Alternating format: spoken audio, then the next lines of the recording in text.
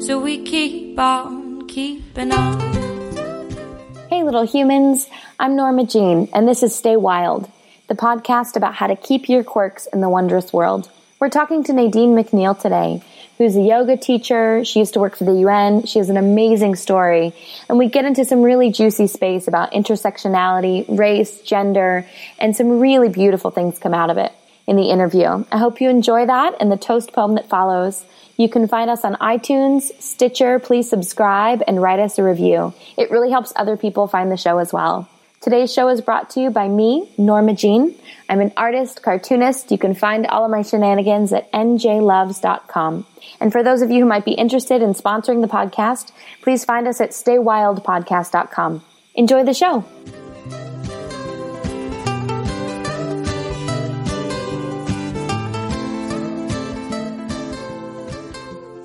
Welcome to Stay Wild. I'm Norma Jean, and I'm here with Nadine McNeil. Hi, Nadine. Hi, Norma Jean. Thank you for having me. Hi. So tell us a little bit about your journey. You're a yoga teacher. You've done some writing. You worked for the UN. Wow. And they're all sort of interrelated. Perhaps I'll start with the yoga because that's what I do now. I have been practicing yoga since 2012. 2002 rather, right shortly after 9/11, and I have been teaching for about 8 or 9 years. And I came to the yoga world mainly from the fitness world.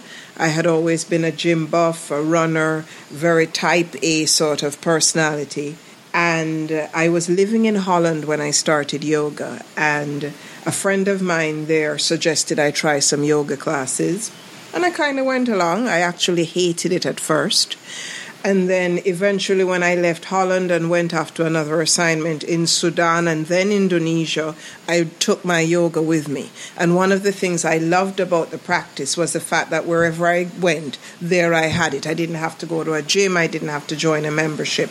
And so I just continued to deepen the practice. At some point, I wanted to learn more about the philosophy of the practice, this physical thing I was doing. And that took me to India, where I did my first teacher training at the Shivananda Ashram. Had no intention of becoming a teacher, and here I am teaching full time. That's always the way it works, isn't it? So yeah. You're from Jamaica. I am. And then how did you get involved with the UN, and then where did that take you? Interesting you'd ask me this now because I'm deep into the writing process of a memoir, and it takes me, I'm constantly revisiting that journey. But shortly after leaving school in Canada, I went home to Jamaica because my grandmother died. And while I was there, my mother at the time was working with the Nigerian High Commission as a PA to Nigerian ambassador. And then she went off to New York to work with the Sudanese High Commission. And while she was there, a close family friend said, you should have Nadine come to New York for the summer, and we get her a summer job at the UN. So that would have been the summer of 1986. I went, started as a messenger, and left 23 years later. Wow. So, I just did some work with a guy who I'm sure you know, Dan Reagan, and we spoke about keys of life, the keys. And one of the things that was a huge revelation and gave me a great inner standing about myself, I was never one of these people that if you ask me where will I be in 5 years, I have no idea. But the sort of person I am is that wherever I am, I'm fully in the experience. And so as a result of that, I live from a larger place where I kind of allow the universe to guide me. And if I look at all the pieces, it's all interconnected. From, even the fact that I worked in Sudan for 9 months, the fact that, my UN work sort of brought me to my yoga work. My yoga work has me working in what I call, Yoga Barn, the United Nations of Yoga. It's all kind of interrelated. Yeah, Yoga Barn's a big studio here in Ubud, Bali. So, Nadine, what kind of work were you doing with the UN? Emergency response and logistics. Okay. Yeah, so in fact that work brought me to Indonesia shortly after the tsunami. I was with UNICEF at the time, and I was the head logistician for the response effort to the tsunami. I spent a lot of time in Banda Aceh, based in Jakarta, but traveled around Indonesia. Okay, a and fair Banda bit. Aceh, for those of you who don't know, it's the north part of the island of Sumatra. Sumatra, correct, right? yeah. Yeah, so Indonesia has, I think, more than 10,000 islands, and Sumatra's a really big one. 35,000. 35,000? Yeah. Oh, right. So living here in Indonesia, there's heaps of islands. You know, most people live on Java or Bali or one of the major islands. Sumatra is one of the other ones, and they're really famous for coffee as well. Which we're here having. Yeah, we're having a morning coffee here in Bali. It's a bit rainy, but it's beautiful. It's a gorgeous morning. And one of the other things about Indonesia, in the humanitarian emergency response world, Indonesia is known as the ring of fire. If you want to do disaster work, this is one of the top places in the world to do it, because everything happens here. Landslides, monsoons, tsunami, volcanic eruptions, you name it. So there was a fair bit of burnout that happened to me here. In fact, I was in Yogyakarta in 2006 doing the emergency response to that earthquake there, and started to have a lot of physiological reactions that didn't make sense. I started to see stars, felt like I was blanking out. And wow. Yeah. And in fact, we were on the tarmac in Medan, C-160 aircraft about to take off. And I said to my colleague, I don't think I can do this response. And he said to me, well, what do you mean you can't do it? I said, I just don't feel well. He goes, oh, by the time you get to Yorkshire, you'll be fine. And anyway, the aircraft taxis down the runway. And I go to the purser and I said to him, I don't think I can do this. And he says to me, you don't think you can do what? I said, the flight. He says, do you realize what you're asking me? And I said, yes. So they turned the aircraft around. This is after getting like, flight clearance. Okay, right. Okay. Which has taken all day because, you know, one of the things that happens with disaster responses is that everyone rushes in. So, you know, you have an onslaught of aircraft, everyone trying to get overflight clearances, etc. Anyway, I get taken off the plane. I get wheeled into emergency in a dodgy little medical center in Medan. Right. And my blood pressure is like 180 over 110. I think it was even higher than that. And I laughed because when I'm scared, I laugh. Yeah. I have a similar response when I'm very upset. It doesn't go over well. When people tell me really bad news, sometimes I will burst down to laughter, and they're like, someone died. I'm like, I know. And I can't stop. It's like a nervous response. Yeah. Anyway, so obviously I didn't go to Yogyakarta that day. And I remember the doctors, they gave me blood pressure medication and they gave me Xanax, and I took that and went back to the hotel. And I did the response the next day, almost feeling as if I was stoned. And, you know, one of the really heart-wrenching things for me is if you've broken an ankle or a hand or something physical has happened to you, you get way more sympathy than if you're having panic attacks and anxiety attacks, because people can't see that, you know. So yeah, that's big in terms of mental health awareness. Totally. Yeah, absolutely. A lot of people don't recognize a lot of the symptoms. And I've noticed, actually, I have a couple of friends who are aid workers or who have worked in that arena, and it's one of those things where I don't think people talk about the adrenal fatigue and the, like, I don't, it's not burnout, but it's like at every moment, it's like if someone's not dying, what's the big deal? Right. You're constantly on alert. I remember when I was in Sudan, someone I worked with there, he was a human rights lawyer, and I mean, the prisons in Khartoum are just like nothing you've ever seen. He would be drinking gin at 10 o'clock. And I remember when he said to me, 10 a.m. that is, and I remember he said to me once, he knew he had to get out of the job when a woman was sitting down telling him about her children being maimed, and in his head he was saying, shit, I forgot to take the chicken out the freezer to make dinner this evening. At this point he realized he had so disassociated. And so that happens in this line of work. My burnout, if we want to call it that, manifested as panic attacks. It might have saved my life in a huge way. And it was a reawakening at so many levels because, you know, coming from a family, I'm a single child, or I'm an only child rather. my mother abandoned the marriage when I was 13, somehow I felt that, of course, I didn't understand this at 13, but I can now see it looking back on the work I've done. But when I couldn't save my family, I then decided, well, let me go off and see if I can save the world, you know. And so the whole thing of putting the gas mask on self first before helping others was never part of my whole thing. It's so interesting how those things manifest. In my creative process, you know, it took me about, I don't know, maybe 10, 15 years to be brave enough to make my art. And somewhere, you know, right after college, instead of saying, I want to be creative, I want to make art, I ended up working at a talent agency. Right. It was like, if I can't make art and I can't, you know, creatively express myself, I'm going to work on the business side of helping other people do that. But it didn't even occur to me that I was just creatively blocked and I wasn't allowing myself right, to exactly. do that. Exactly. It's really interesting. So you moved into, you went from this point where you were working a lot, you were, you know, really tired and it had kind of, you know, accumulated. And then you got to this point where you're like, okay, I have to do something. And did you already have the yoga practice at that point? I did, but that was when it really deepened. That's when the connection happened. You know, that was the aha. Exactly.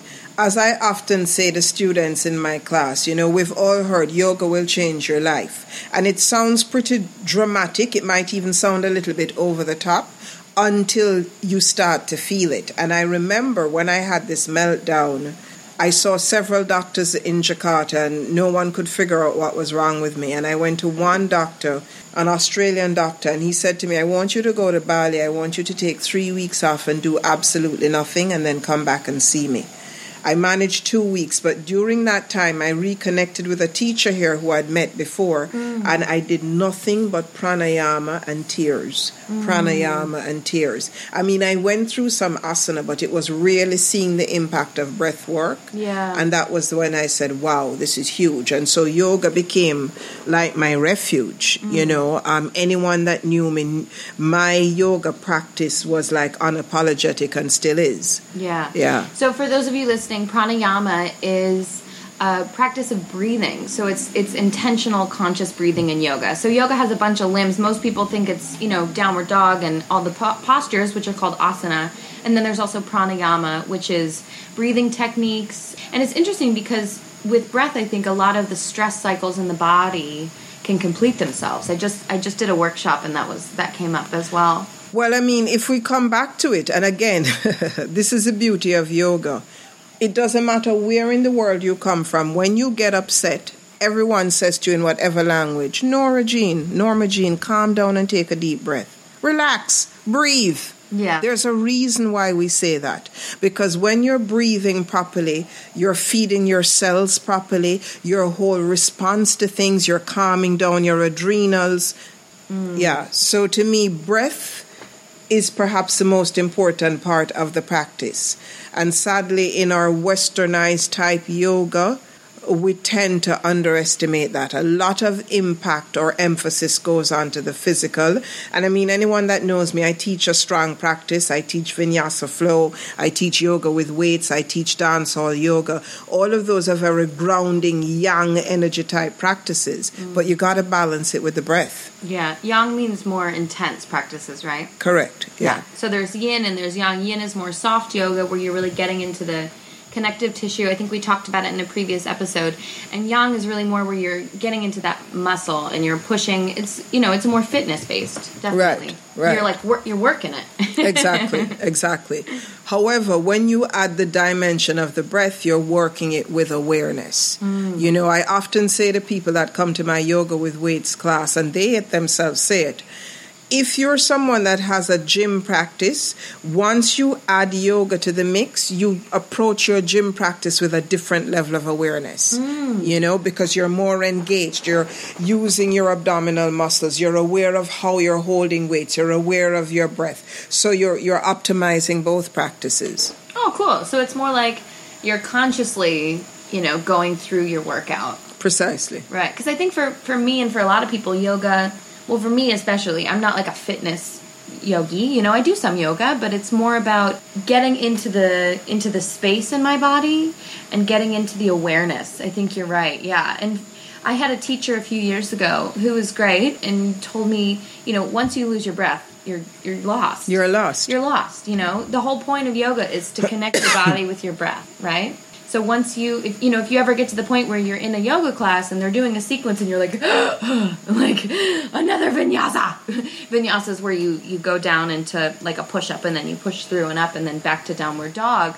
So you do, it can get a little bit physically intense. And so, a lot of people try to keep up and there's that pressure.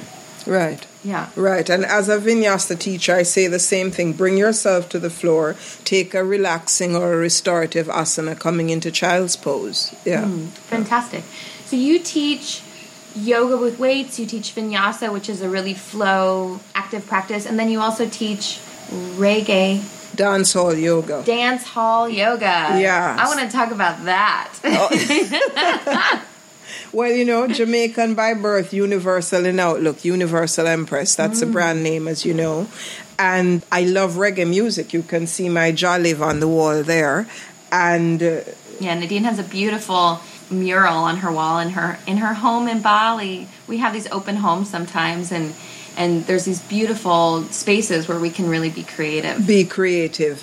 If we look at, let's back up from the dancehall yoga. How do we even arrive at dancehall? We look at Bob Marley, the music that has had so much influence across the world in any sort of rising consciousness for humanity. And reggae music and Bob Marley have also had a huge impact in yoga as we know it today. So dancehall yoga, dancehall is, I suppose, the Jamaican equivalent to African American hip hop.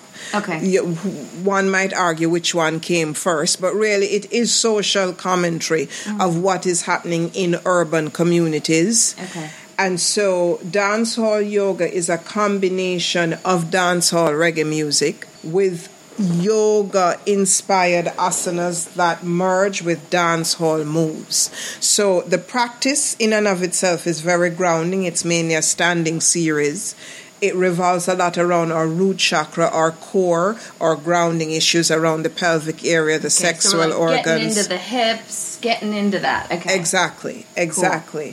And so one of the intentions behind that, because as much as I love asana and have immense respect for the practice, we can get very linear. Warrior 1, Warrior 2, downward facing. It all gets very linear. Once you bring the flow into it, bring the hips into it, loosening up the stories in the root, the practice becomes more fun. And you also find more space in your body. Oh, I like that. Yeah, so yoga's not just about getting into the posture and being in that stationary space, but about really that connective journey. Beautifully said. And one of the things I often say in classes, and I see, and again, we're products of our environment, so a lot of it comes from how we've been conditioned. We tend to overemphasize arriving into the posture and forgetting the journey to the posture. And for me, the journey happens as I extend my arms from the chest, reaching through the middle fingers, letting the shoulder blades melt down the back, wrapping the rib cage in. All of that is the yoga. Once I've landed in whatever it is I'm coming to. Absolutely. Yeah. So it's not just about the posture, but the getting into it and the connecting. Totally. Fantastic. That's the yoga. Even inversions, a lot of us, this thing of trying to turn ourselves upside down. Yeah. It's beautiful. And one of the greatest gifts we get from an inversion practice is to look at life from a different perspective. As a yoga teacher, I am very, very, what is the word I'm looking for? My mission in the practice is to get people to integrate, take that practice off the mat into your heart and out into your life. Let it affect your life. Precisely. Absolutely. See the connectedness in the practice. So if I'm coming into an inversion, how can I look at life from a different standpoint? Absolutely. And so many of us, and the reason that we get afraid or fear arises when you're trying to bring yourself upside down, it's because you're not in control. When we're on the floor, we're way more grounded than when we're upside down. However, if we can surrender to that, then it happens with ease and grace. Same thing in life. Step out of the way. Let life happen. Oh, I like that. So there's definitely a philosophy behind it. Now, Totally. I took one of your classes, I think it must have been a couple of months ago at this point. It was around Bali Spirit Festival. It was around Bali Spirit Festival, which is a big yoga, world music, dance festival here in Bali. It's usually around March every year. And in your class, when we were doing inversions, there's a lot of pressure, like, how do I make myself look like the Instagram yogis? How do I, get up into handstand perfectly? Like, honestly, that's not my practice. But you said something I thought that was really poignant. You talked about even putting your legs up the wall, like, where you're laying on your back and you just scoot all the way up toward the wall and have your legs running against the wall. That's an inversion. So it's really not about challenging yourself. Exactly. Because what you want to do in an inversion at a physiological level is to reverse your blood flow, which therefore gives your internal organs a bit of a boost. Mm. So even downward facing dog, because you're kind of upside down on a level, if you think about downward facing dog like a backward V. Yeah, downward facing dog is where you have your hands and your feet on the floor and you're kind of bent in a sideways L shape. Right. That is an inversion. So the thing is, if we can focus on the benefits of what we're trying to do, it doesn't matter. You don't have to come into a handstand in order to gain the inversion. And really, the ultimate, to me, some teachers may feel otherwise, the ultimate gift of a handstand lesson is really the surrender to your ego. Because your ego is going to mess with you. If you bring the ego into trying to turn yourself upside down, you're screwed. Mm. Yeah, I feel like a lot of people maybe want things to happen a certain way, but it's really about letting your body dictate that. Precisely. Cool. Yeah. Cool. So talking about the journey of getting into the postures and really, about the practice of yoga and connecting everything, how did this connect into your writing?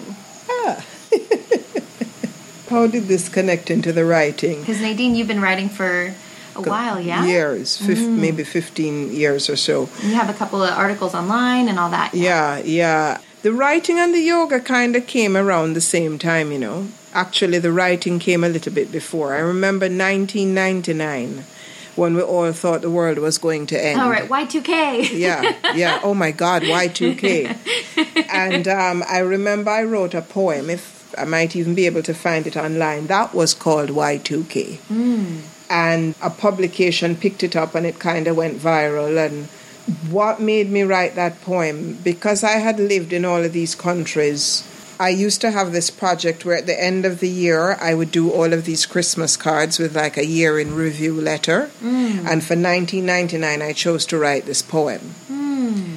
And so a friend of mine, Suzanne Couch, incredible musician in Jamaica and one of my dearest friends, she said to me, you really need to look at this writing. And so I kind of started to write, and, I started off doing journaling. I remember going through a breakup in a relationship, and journaling helped me a lot through that process. And I just continued to write. One of my first articles I ever had published by Thomson Gale in an academic journal was about gender and race, which is something I'm very passionate about. Race trumps gender. Didn't mean to use the T word, but anyway, it's there. And then I started to write for Elephant Journal, wrote for Elephant for a couple of years. I've had stuff published in Mantra magazine. I recently had an article in Essence magazine. Mm. And so the book, Empress Journals from Exodus to Transformation, is really the journey of leaving Jamaica to where I find myself now in Bali and the lessons I've learned along the way, and really infused with a huge dose of yogic principles. Mm. Yeah.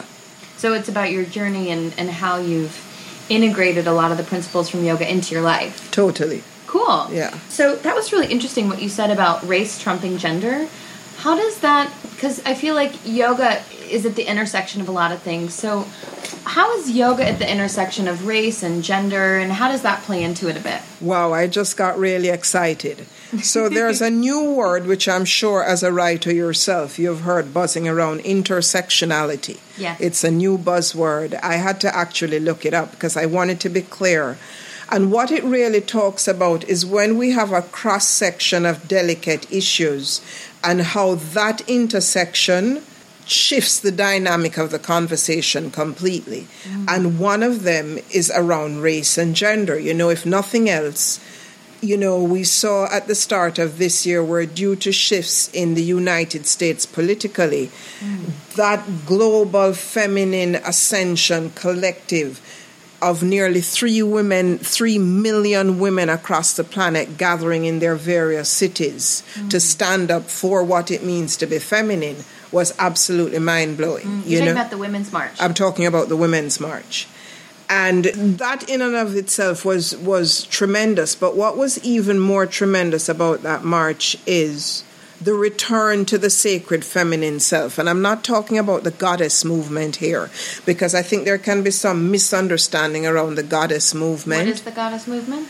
Well, it means different things to different people, but it is really the celebration of the female God being. Oh, right. So embracing our inner feminine goddess kind of thing. Precisely. Like wearing a long flowing thing. Well, you see, I don't think that's about that. And I think it gets oversimplified, where we think because we have feathers in our hair, like I do, and we're running around saying, well, I'm the goddess and I'm supposed to be worshipped. No. There's a goddess in all of us, as there is a God in all of us.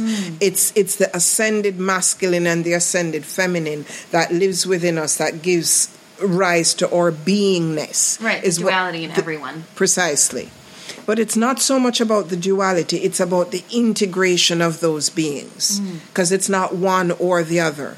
And I think this is where the discussion around masculine and feminine that's where we have the misunderstanding, because it's not a diversion, it's a helix. It's how we integrate both of them. That's my feeling. Anyway, getting back to this intersectionality, when I wrote that article, I was working in the Netherlands for the Organization for the Prohibition of Chemical Weapons, working on chemical disarmament in a predominantly white male environment. Okay, and you're not white or male. Precisely. And I would arrive at meetings with my white male assistant, and people would say to him, where is Ms. McNeil?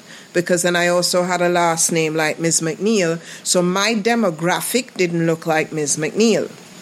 And we'd have a joke about it, and he'd go, he was, big Dutch guy, 6'3". He'd go, she's my boss, 5 nothing. And then I would go into meetings where there'd be other women, and people would go, oh, are you Miss Norma Jean's secretary? Somehow, the fact it couldn't occur to anyone that you could actually be my assistant. And so when I say race trumps gender, and this is very controversial, if you and I enter a room together, people don't see 2 women. They see a black woman and Norma Jean.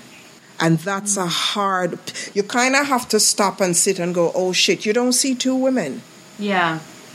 And so, I feel that as a woman, sometimes I feel like if I'm in a room full of men, like I've been at jobs in the past where, I'll be asked to get coffee, and that's not my job. Precisely. But I'll be asked because I'm a woman. But I think to add race onto that, it sounds, once or twice, you're like, oh yeah, okay. But after a while, you're like, come on, people. Yeah. I'm sorry, I'm wearing a skirt, but I'm not going to get you coffee. So I think that what you're talking about is even next level. It's the next level. And so one of the things, as the world knows, we look at what's happening with, all of these suicide bombs and this intolerance of differences. And one of my mantras and a legacy I would like to leave behind is a shift in how we look at these things. We are not all the same. We are different and we are one. But we cannot get to oneness unless we embrace the fact that we're different. Yeah.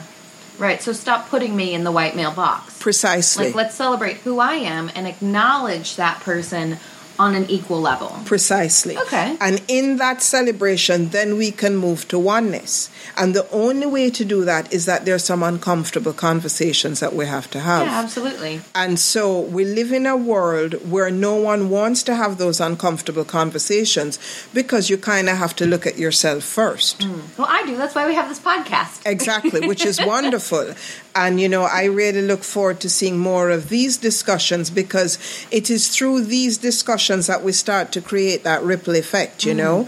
I remember years ago living in Jakarta, and Jakarta is the capital of Indonesia, by the way. For those of you in other countries, it's pretty much like the New York of Indonesia. Precisely. So it's a lot of big commerce, a lot of entertainment. It's a big hub here in Indonesia. In any event, I remember I was in a bookstore and I was on my cell phone. In fact, I told this story the other night. And I was leaving the bookstore. I was on my cell phone talking to a friend, and the alarm went off. And I very matter-of-factly said to her, "Oh, shit, I hope they don't call the police because I'm on my way to a meeting and I don't have time for this." And about 3 weeks later, this friend of mine I was talking to is a Scottish woman. We've known each other for years. About 3 weeks later, she came back to me and she said, "Nadine, that comment bothered me for weeks because what was fascinating to me was that it was your default response." Yeah. She said that would never have been her response. Her response would have been, "What the hell has happened to the alarm system? Why is it going off?" Right. And that in and of itself gives you where we are on race, because I guarantee you, if you tell 10 black people what my experience, we'd all have that reaction. Yeah, it's a common experience. It's a common experience. Absolutely. So in acknowledging that, whoa, this is what's really happening, then we can start to say, well, how do we unpack this? How do we defy these stereotypes? Yeah. You know, so it's big work. It's big work. The good news is that I think the world is actually ready for it, because we're seeing that all of the other systems that we've tried to work with aren't working, which is what's giving rise to the whole esoteric yoga spirituality. You know, we happen to live in Ubud, Bali, which is sort of the spiritual mecca of the world, as it were. And you see people from all over the planet coming through here. You see women in hijab. You see blonde-haired, blue-eyed people from Scandinavia. You see black Africans. You see Chinese. We're all coming through here in search of meaning. Absolutely. Absolutely. Wow. Yeah, that's incredible. So what are some things that people, I guess, of all races and all genders can do to help equal the playing field? That's a tough one, right? Oh my goodness. I mean, you know, in terms of, you know, what can people do to counter their own bias that they've been, you know, socially ingrained with? Well, I think one of the things, it might sound very blasé, but seek to understand rather than to be understood. I had a workshop recently here, Scripting Your Joy. I combine yoga and writing. And I'll come back to that, but let me answer your question first. And there was a woman there who, she was from Slovakia.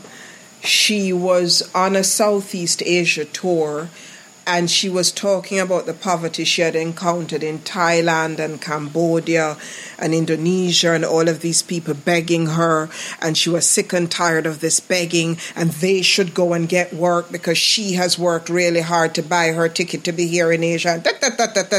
And I just sat down and bore witness. And throughout the day, as we started to unpack the workshop, because a lot of that workshop is looking at who am I? What story am I telling myself that I believe to be true? Ooh, I like that. Yeah. And she started to see that there was a lot of judgment in her story based on her reality of Slovakia. Because, you know, as I said earlier, we are products of our environments. And we oftentimes don't see things as they are. We see things as we are. I say that a lot as well. Yeah. So I really think that, you know, anybody that's on a path like this is doing some degree of questioning. You know, I've been on the path for over 15 years, and even times I'm still bumping up against myself.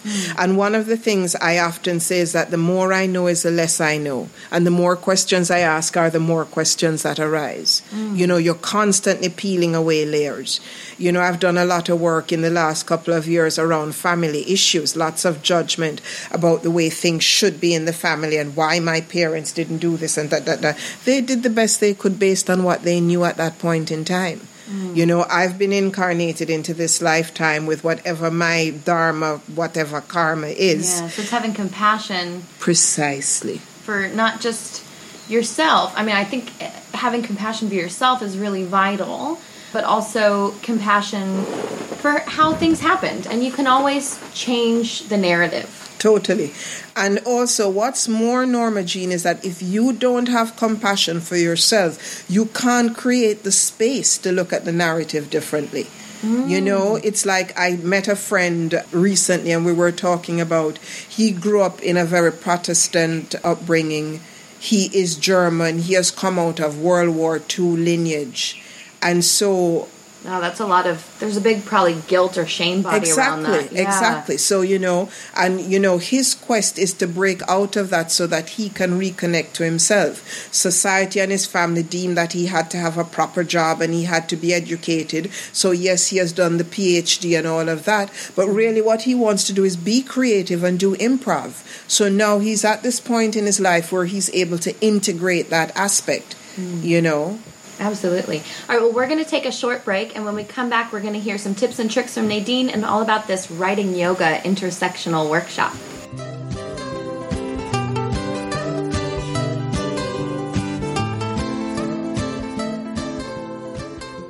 We'll get back to the show in a minute.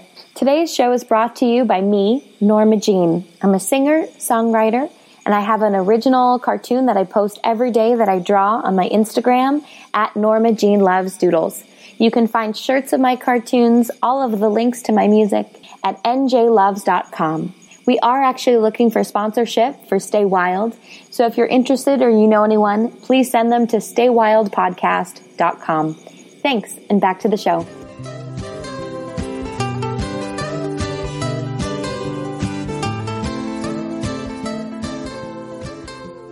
All right, we're back with Nadine McNeil, and this is Stay Wild.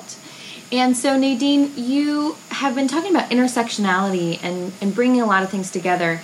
And recently, for you, you've been teaching some workshops, is that right?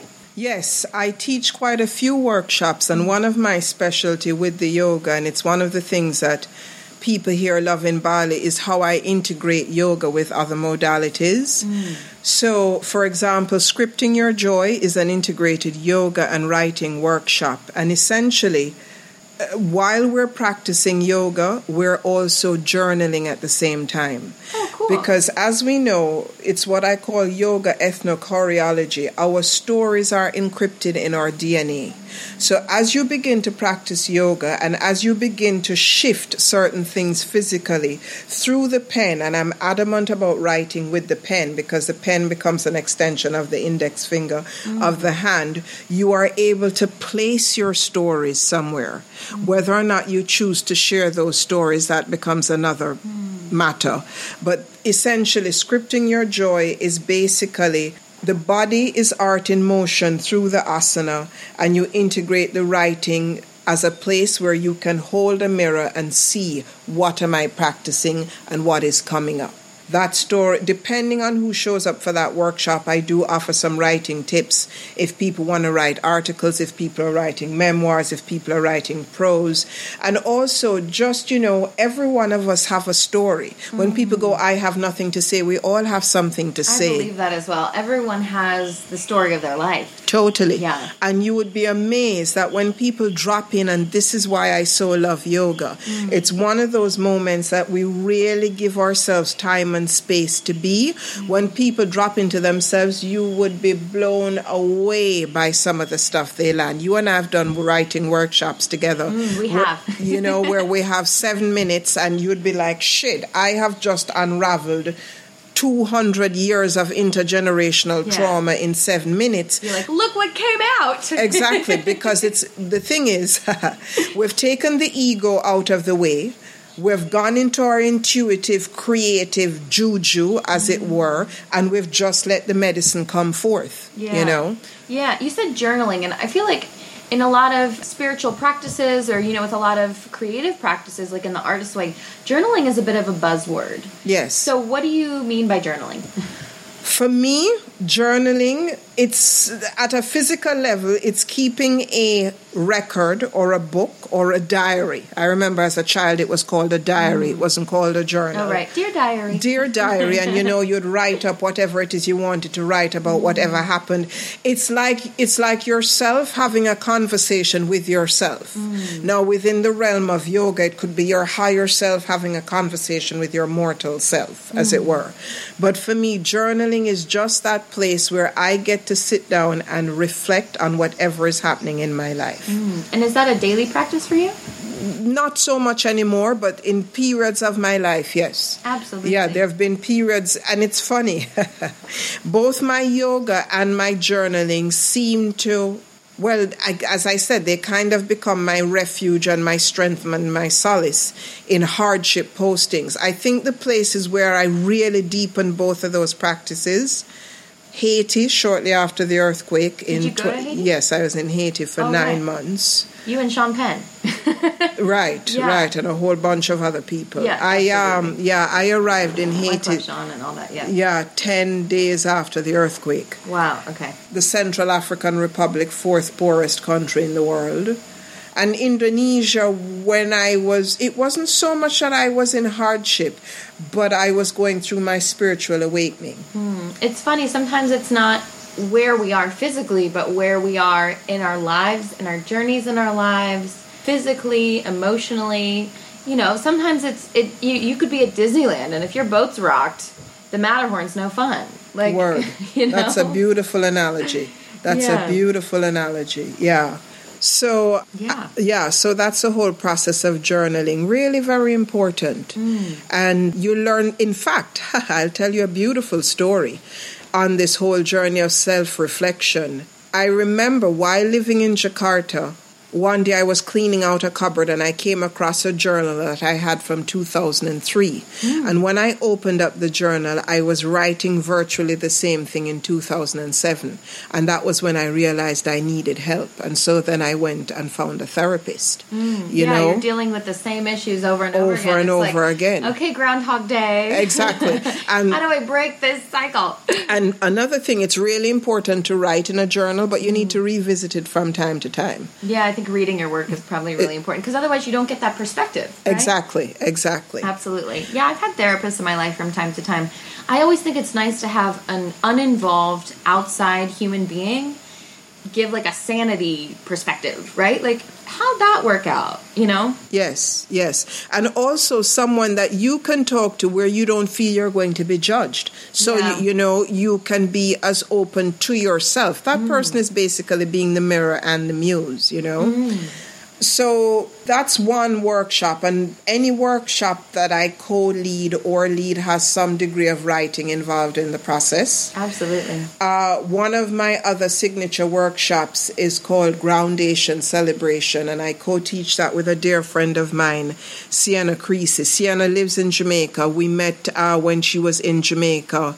She was a Peace Corps worker, so she has that background. So you guys have very similar journeys. We have very similar journeys. I forget you know Sienna because she was here for Bali Spirit. Sienna was here for Bali. And did she teach a class at Bali Spirit Festival? She taught Reggae Lattes. She taught a couple of classes. Reggae Lattes was the jam at Bali Spirit Festival. I think it was like Reggae Pilates. I mean, I didn't actually make it to that class, but everyone I know did the same hip gyration explaining it to me. I know, right? They were like Reggae Lattes as they're like moving their hips in this really fun way. So she's great. She's a lovely person. Yeah. She's mainly Prana Flow Shiva Ray trained. So we've done a lot of work together, and such a beautiful question on this podcast, because Groundation Celebration brings together yoga, writing, ritual, and movement.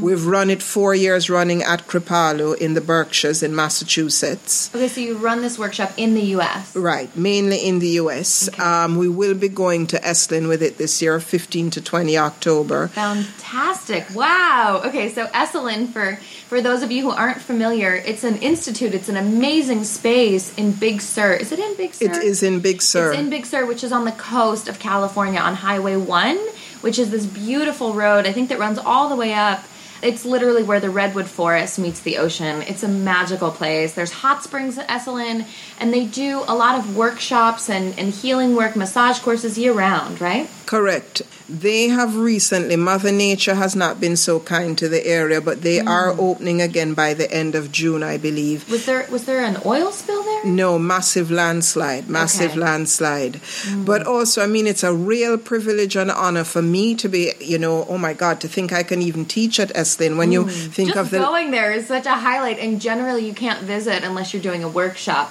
I think they open the hot springs from like 1 to 3 in the morning if you're just driving through and you're like, when am I going to go to the hot springs at 1 in the morning? But I've heard amazing things. Yeah, but you've had the likes of like Joseph Campbell come through Esalen. So to be able to show up in that space as a teacher for me is a tremendous privilege. And Sienna with her Native American Indian background, me with my Jamaican / Rastafari upbringing ideology, Groundation Celebration is really about moving through the elements. So we do a lot each day.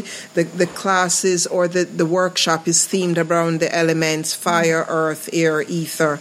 And we do movements through the body that address each area in the body. Cool. We also do some writing in the process. We do some healing work with water, going to the waters, going to the lakes. We do some fireworks. We have drum circles. But one of the things that's really important about this work, coming back to the issue of gender and race, particularly in America, is that you look at Sienna and I, so different yet so similar, and we bring the oneness vibration. So that's a huge part of the workshop. So I'm really excited about that. And then something I'm presently working on, which I hope to launch later on this year or early next year in Bali, is what I call In Search of Meaning. And that workshop is basically my life story. My aim for it is people in the humanitarian world, aid workers. We're out there saving the world, doing all of this do-good work, but how are we taking care of ourselves? Yeah. Why are we doing this work? Because super, super important as an aid worker. And not just aid worker, anyone in the business of service. If you don't know why you're doing what you're doing, that's when you're going to run into burnout, and that's when you're going to re-trigger your own trauma. So that workshop, it's a week-long In Search of Meaning. There's yoga, there's meditation, there's breath work, there's writing, there's ritual. Yeah. I do one-on-one sessions as a part of that because I'm also a transformation coach. Cool. Yeah, so, yeah. Oh, I wish I knew. We could have unpacked that a bit. So Nadine, really quickly, what are some tips you have for people in their daily lives not to avoid burnout? Small things that people can do on a regular basis, whether it's taking deep breaths or checking in with themselves. What would you recommend? Well, a recipe for daily life that we can all do. Before you even step out of bed in the morning, take 3 minutes. Sitting up in your bed, allow the eyes to softly close, placing the hands on the legs, and just taking 3 minutes to breathe. I have a wonderful, simple breath exercise that I offer as a gift.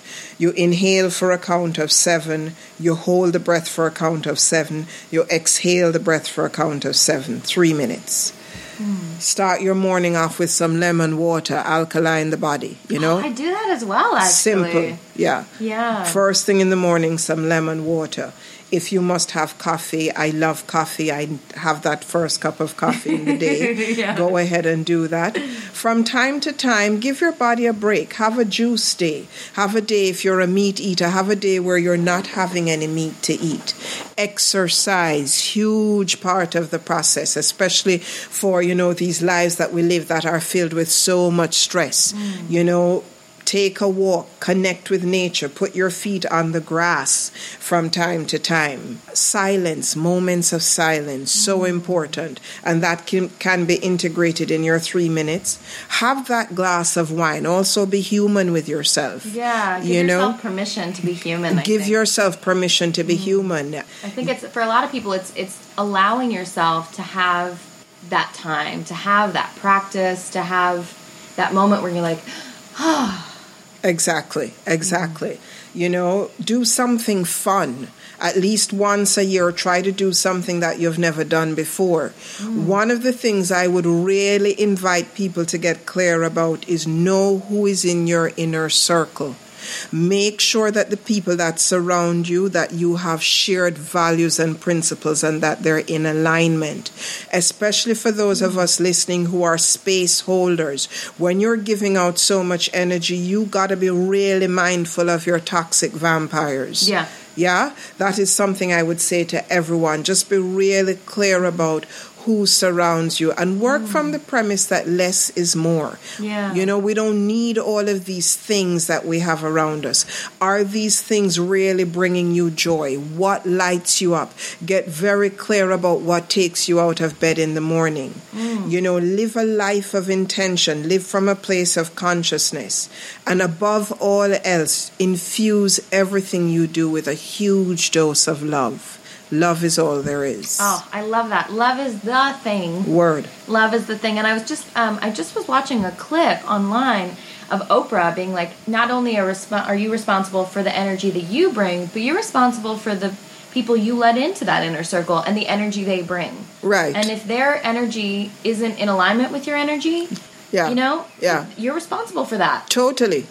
You're responsible for, I mean, you know, you are what you eat, but you also are your friends. Word. And you know, not only are you what you eat at a physical level, thought is also food. So be mindful of your thoughts, you know. And just one thing I'd like to say, because, you know, I've lived in something like 14 countries in my lifetime. I've been very close to people at one stage of my life, and I'm not so close to them anymore.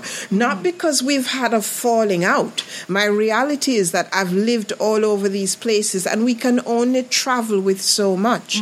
It doesn't mean that because you and I aren't in touch today, that I love you any less. I just love you from a different place. Absolutely. And I've had friends and relationships where that's been really difficult to come to terms with. But, you know, it is what it is. Absolutely.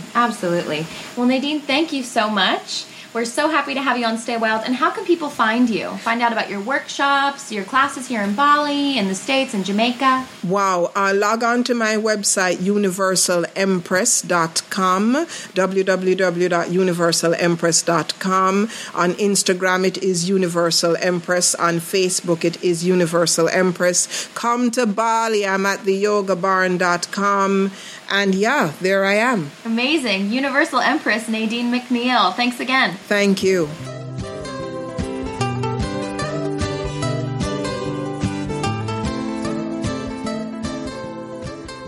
All right, little humans. Today's toast poem is about when you love someone, but they aren't in your lives anymore, and you remember how good it could have been, I guess. Here we go. I dreamt of you last night. You held my hand, fingers entwined, tethering you to me. You came to my house, loved me more than you ever did. Skinny legs, soft heart, cutting wit, but kinder, open, available. You circled as the same, but not. Weathered by life, loneliness, you had let go of fear, just as I had let go of attachment.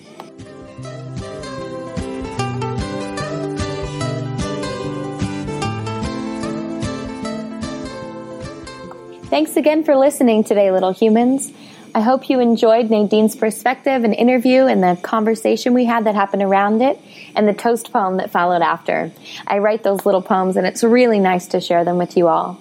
Please subscribe to our podcast on iTunes, Stitcher, wherever you get your podcasts from, and write us a review if you can. Until next time, little humans, stay wild. So we keep on keeping on.